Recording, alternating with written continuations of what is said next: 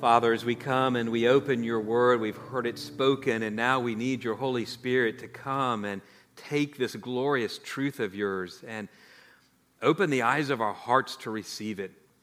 We pray, come, Holy Spirit.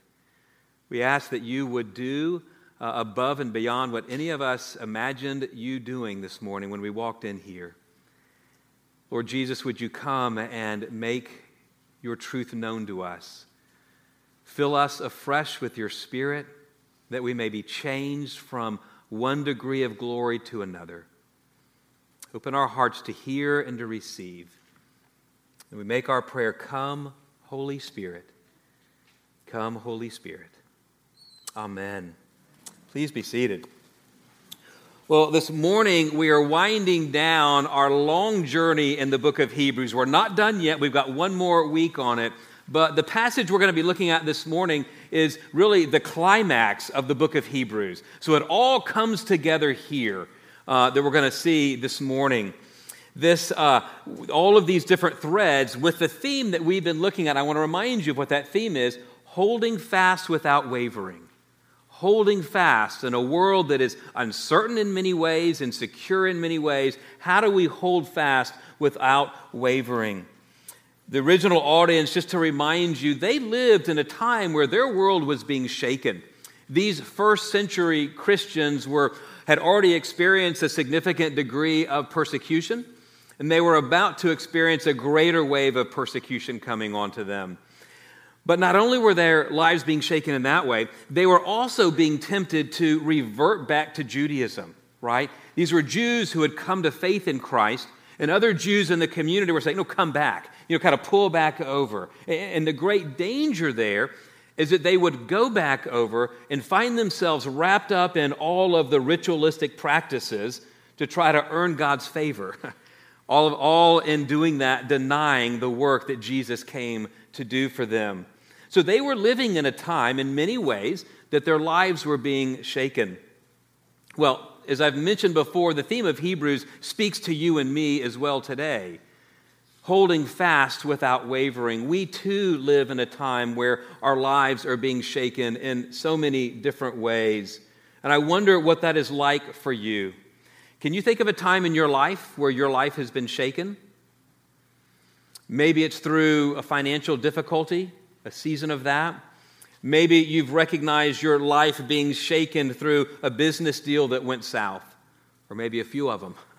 Maybe some of you have found your lives shaken through divorce or health issues that you did not anticipate.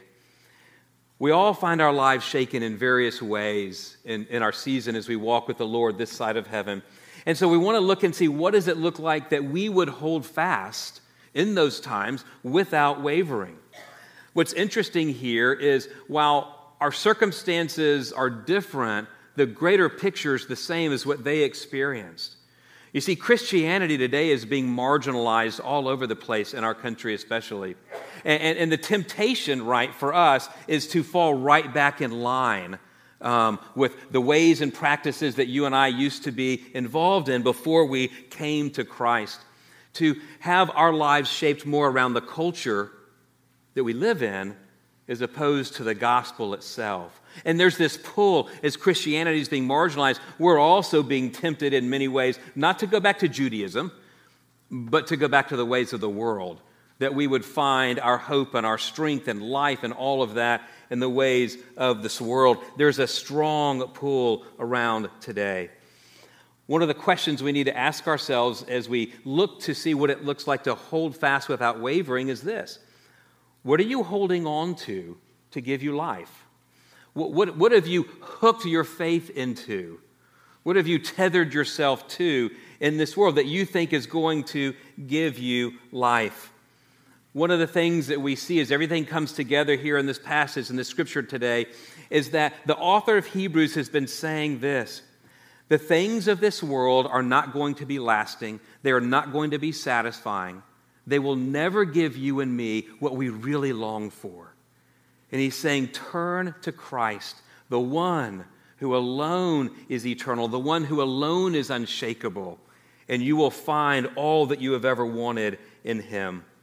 So the question that I want to pose as we look at in the next few minutes is this: How do we live an unshakable life in a world that is so unstable?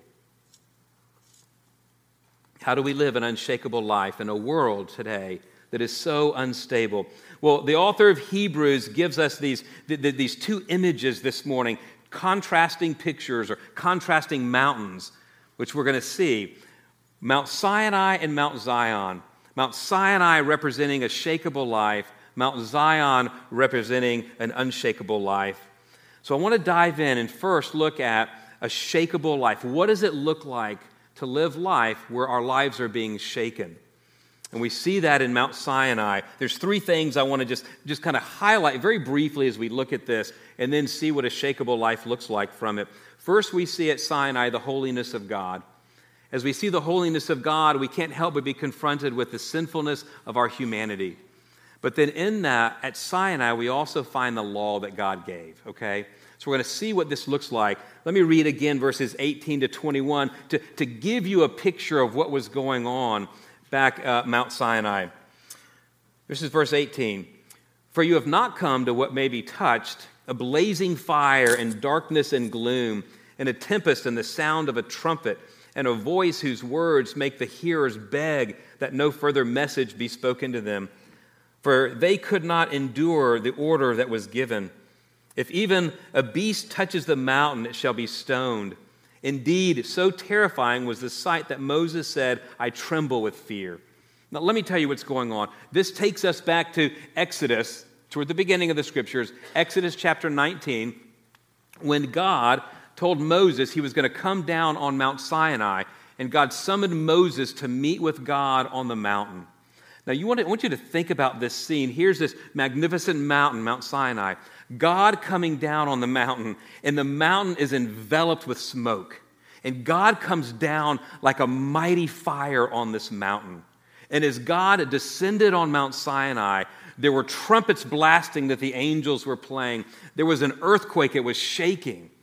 And what God told Moses to tell the people, they could not come near the mountain.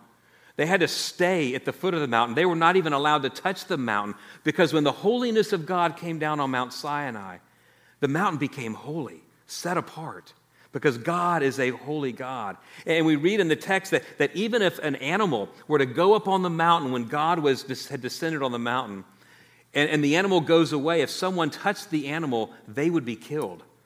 So the animal would have to be stoned from a distance, picturing the holiness of God. I want you to see that first this morning because God is a holy God.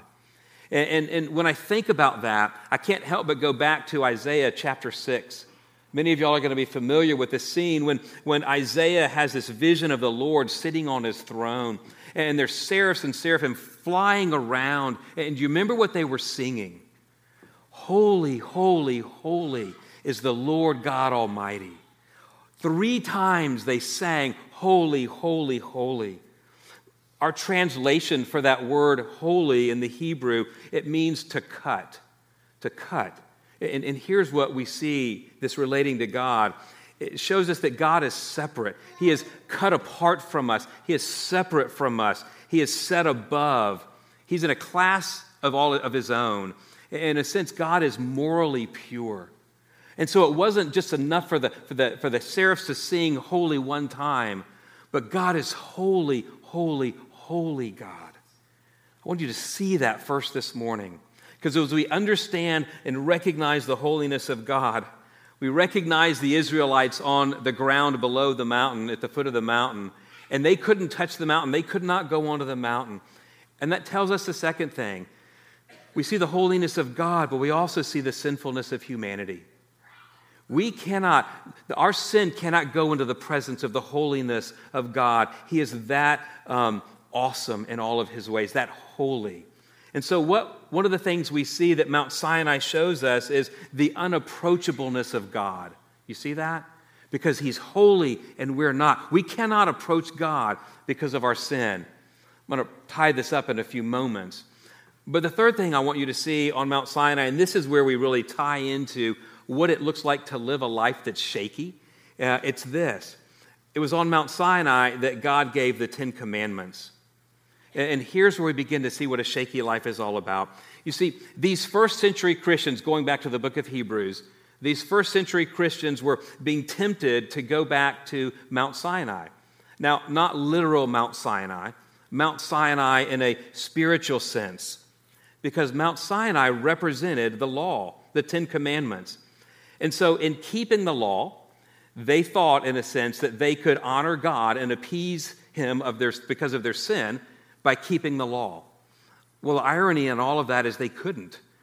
They couldn't keep the law because they're sinful, right? And so there was no way that would appease God by any means.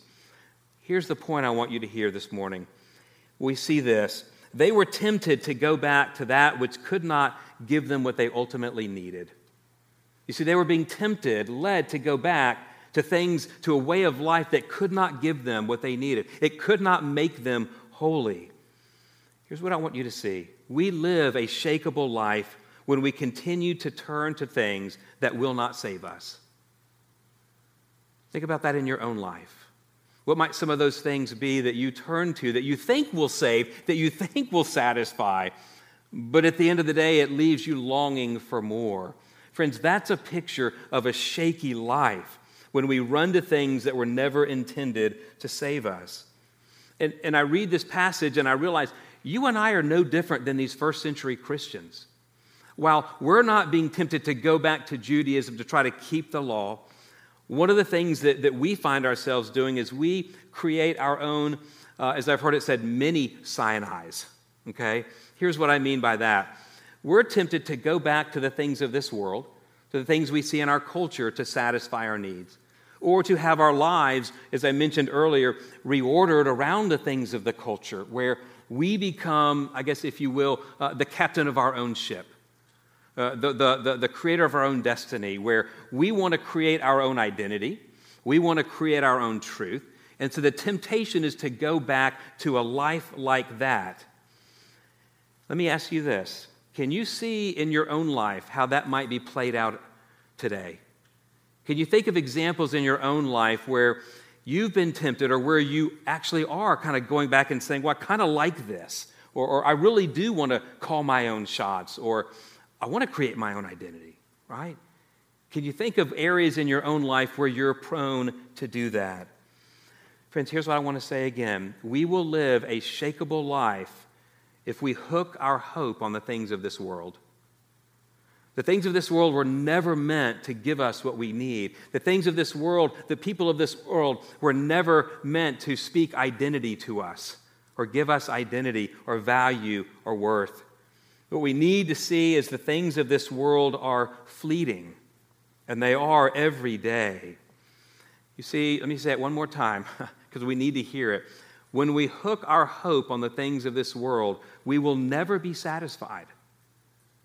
And again, that's where we need to challenge ourselves to go, what are those things that I find myself hooking onto in this world?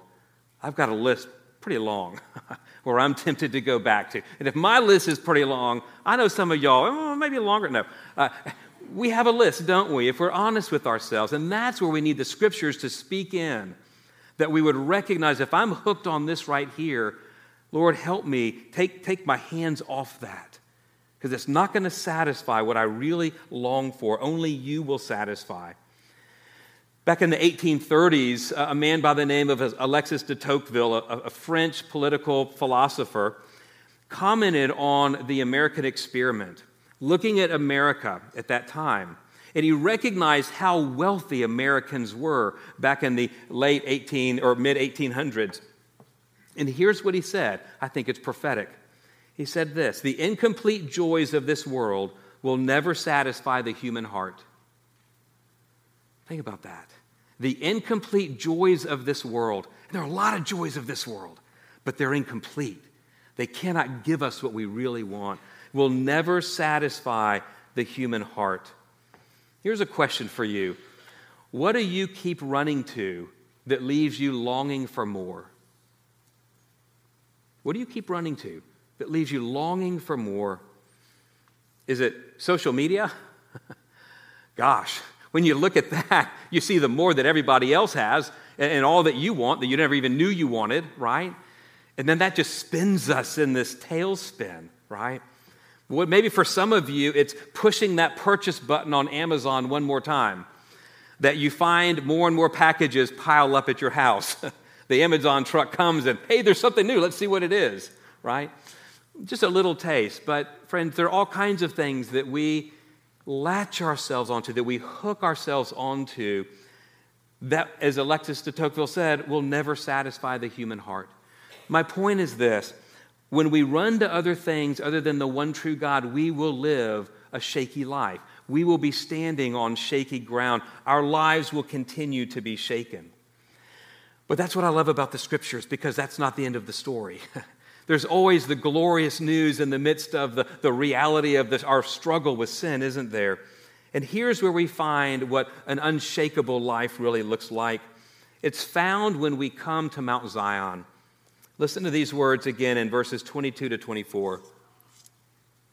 The author of Hebrews wrote, "But you have come to Mount Zion, and to the city of the living God, the heavenly Jerusalem, and to innumerable angels in festal gathering, and to the assembly of the firstborn who are enrolled in heaven, and to God, the judge of all, and to the spirits of the righteous made perfect, and to Jesus, the mediator of a new covenant, and to the sprinkled blood that speaks a better word than the blood of Abel." What is he saying here? What is this other mountain that we have come to, he says? Friends, Mount Zion is far greater than Mount Sinai, what we see.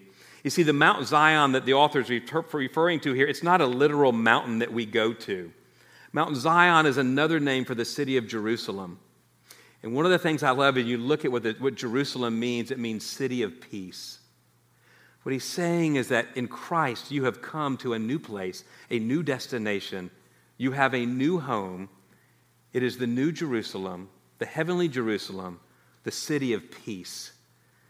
Do you know what happened in Jerusalem that brought peace? I want to take you back there for a moment. Because, friends, it's something that we've got to continue to remember in our minds over and over. Friends, when Christ was on the cross in Jerusalem, right outside, and he gave his life for you and me, his shed blood brought peace between us and God. You see, let me take you back to Sinai. Remember Sinai, God was unapproachable because of sin. But what Jesus did on the cross for you and me, as he gave his life and shed his blood, he brought peace. So now we can come into the glorious presence of God without shame, without fear, without condemnation. Is that not glorious? The city of peace that we have been welcomed into. And I love how the author says this. He goes, "But you have come."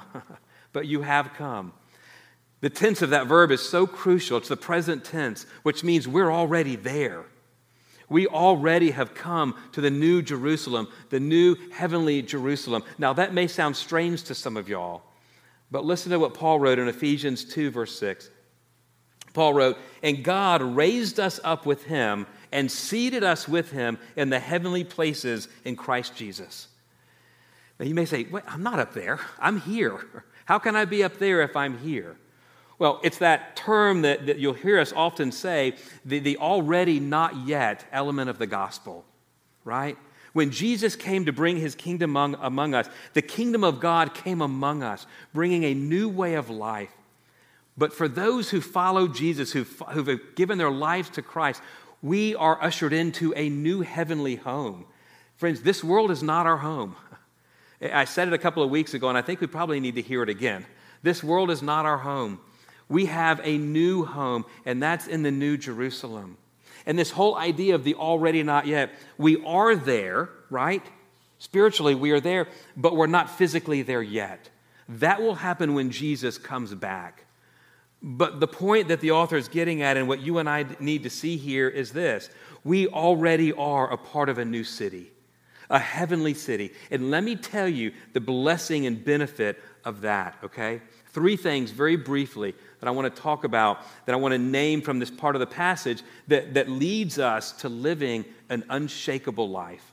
The first is this, and I've already kind of named it, but this. We will live an unshakable life when we know that we now live in the presence of God. When we know that we now live in the presence of God. Think about what difference that would make in your life if you realize that you were a citizen of a heavenly kingdom where the presence of God is. And not only that, we see in the Scriptures that in receiving Christ, we receive the Holy Spirit. Now, talk about the presence of God with us. Again, God was unapproachable at Sinai, but now in Christ, the Spirit of the living God lives in us. How incredible is that?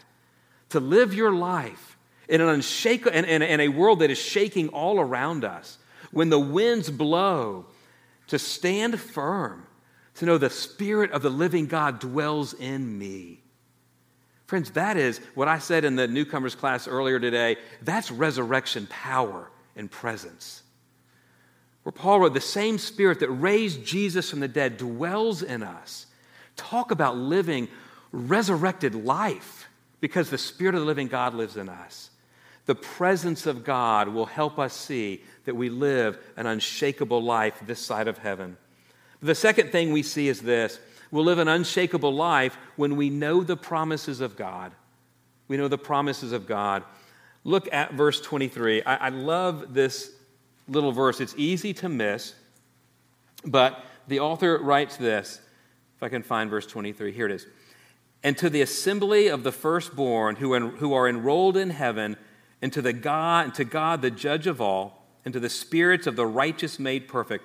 I want to hone in on this statement, to the assembly of the firstborn.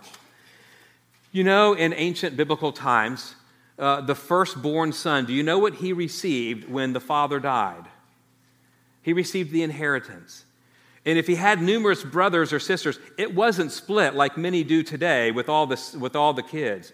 The firstborn son received all the inheritance. So when the father died, if he had a lot of wealth, only that son became tremendously wealthy.